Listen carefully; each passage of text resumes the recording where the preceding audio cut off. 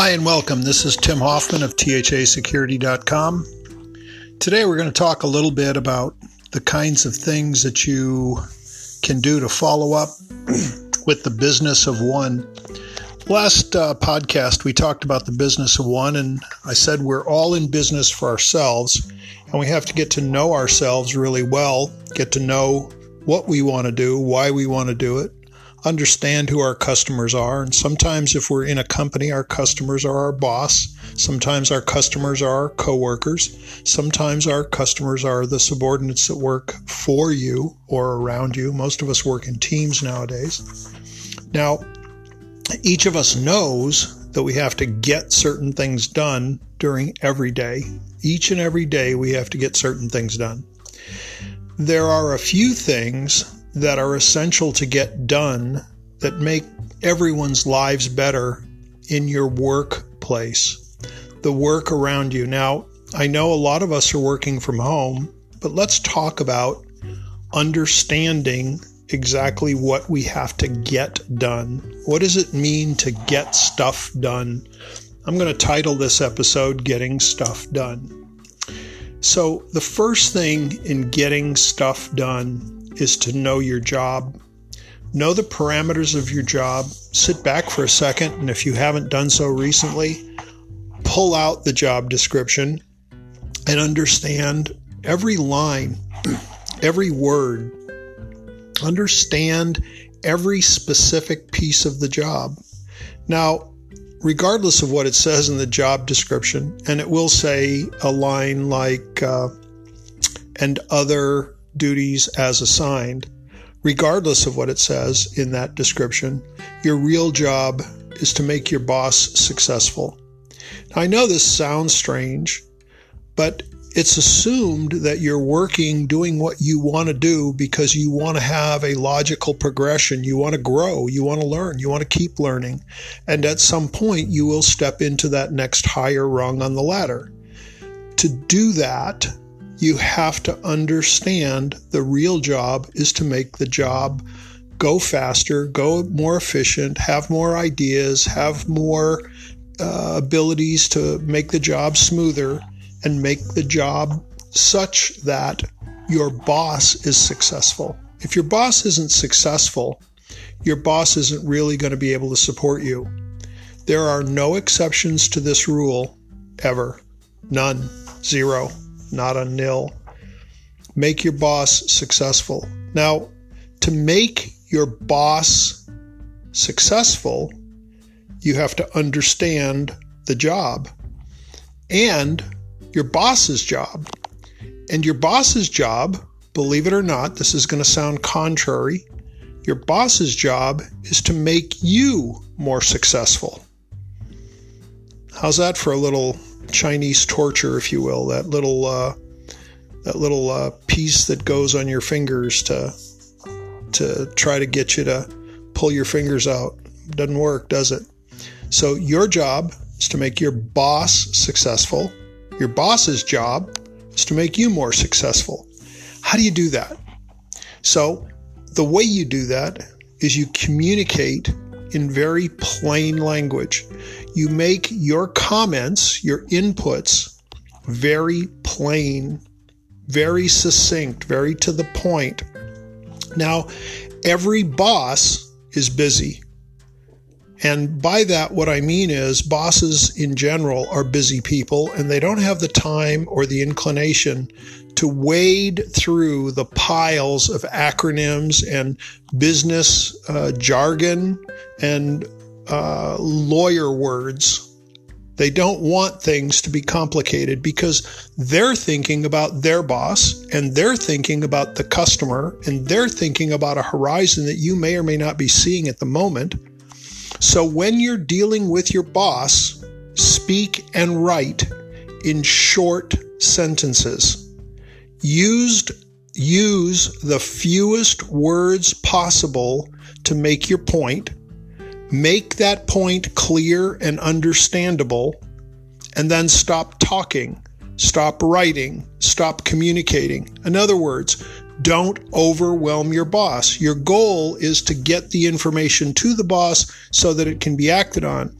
And the philosophy is your boss just needs to say yes or no. If you have not done your job, your boss is going to ask you 1,000 questions. If you've done your job to do the thinking on your position, you've thought about making a recommendation. Your power is to recommend to your boss. And to do that, you have to have the facts and figures. Once you've recommended, once you've communicated that information, stop. Don't over-communicate. Now, your boss is expecting you to provide solutions. That's what you were hired for. You were not hired to complain. It's too rainy, it's too dry, it's too sunny, it's too hot, it's too cold.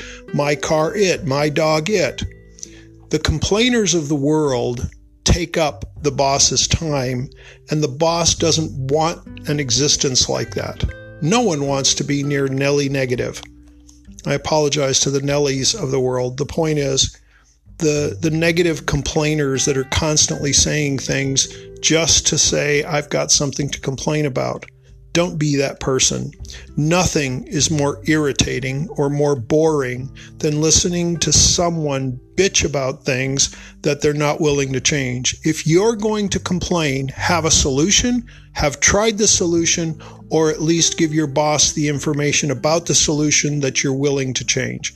Show the solutions. Don't show the negative parts. So don't bring up a problem unless you've got the solution to propose or you're willing to take the advice the boss gives you so that you can go to the next level. Now, the next piece of getting stuff done is to have your boss's back. When you see that your boss is about to make a decision that's going to go over a precipice or off the cliff, it is your responsibility to attempt to convince him or her to make a different one. Make your best case. Again, it comes down to communication. Express yourself clearly. However, once the decision is actually made, do your very best to make it work, regardless of whether you think it was the right one or not. Your boss has other facts that you are not privy to and probably won't be privy to, so do your best to get things rolling, get things taken care of. Have your boss's back. Now, this should never have to be said, but take your job seriously. Your boss will appreciate an individual who truly cares about what they do, and they're willing to take the time and energy and effort to achieve a deep understanding of what they're doing. Bosses need people who have unique expertise. If everybody could do it, that means it's easy. It's the hard that makes it great. You don't have to be a pro at everything, but you should definitely have a specific area of knowledge that your boss values. Now, when it comes to details, be prepared. Your boss wants to know that you've done the background research. The boss wants to believe that you're competent, that you're on top of things. That's why she or he sometimes picks an aspect of your job and begins to randomly ask penetrating questions. They want to know more about your job. They want to learn. So share that information openly and willingly. Therefore, whenever you're meeting with the boss, have the details ready. Have the background so that you can answer the questions and look like you know what you're doing. Now, one of the pieces of information about getting stuff done that's really important is that you should not ever surprise your boss. That sounds like something a little bit odd, but think about this. The secret fear that every boss has is that his or her employees are screwing up, but not saying anything about it. So even if you're afraid that there's some bad news that might be upsetting the boss, make sure he or she is informed. If the boss consistently shoots the messenger, you can ignore this rule, because behavior shows he or she doesn't really want to be in the know. However, it's my contention that you don't want to surprise the boss. It's not a good situation. Last, and this is something that we talk about in the mentor program at thasecurity.com, be true to your word. Ethics counts. You have one shot at ethics. Your boss wants to trust you, really. Therefore, when you accept an assignment, follow through religiously. If you say you're going to do something, do it. Get stuff done. Even if it comes down to a fanaticism for getting things done with every detail, get it done. Write down the numbers, record the dollars, record the percentage of improvement. Make this a resume writing moment. Do what you say you're going to do, and do not overcommit. I'm laughing because many times in my past I've overcommitted. Avoid hedging bets with vague statements like I'll try or maybe. Make your words carry weight. This is an important component of getting stuff done.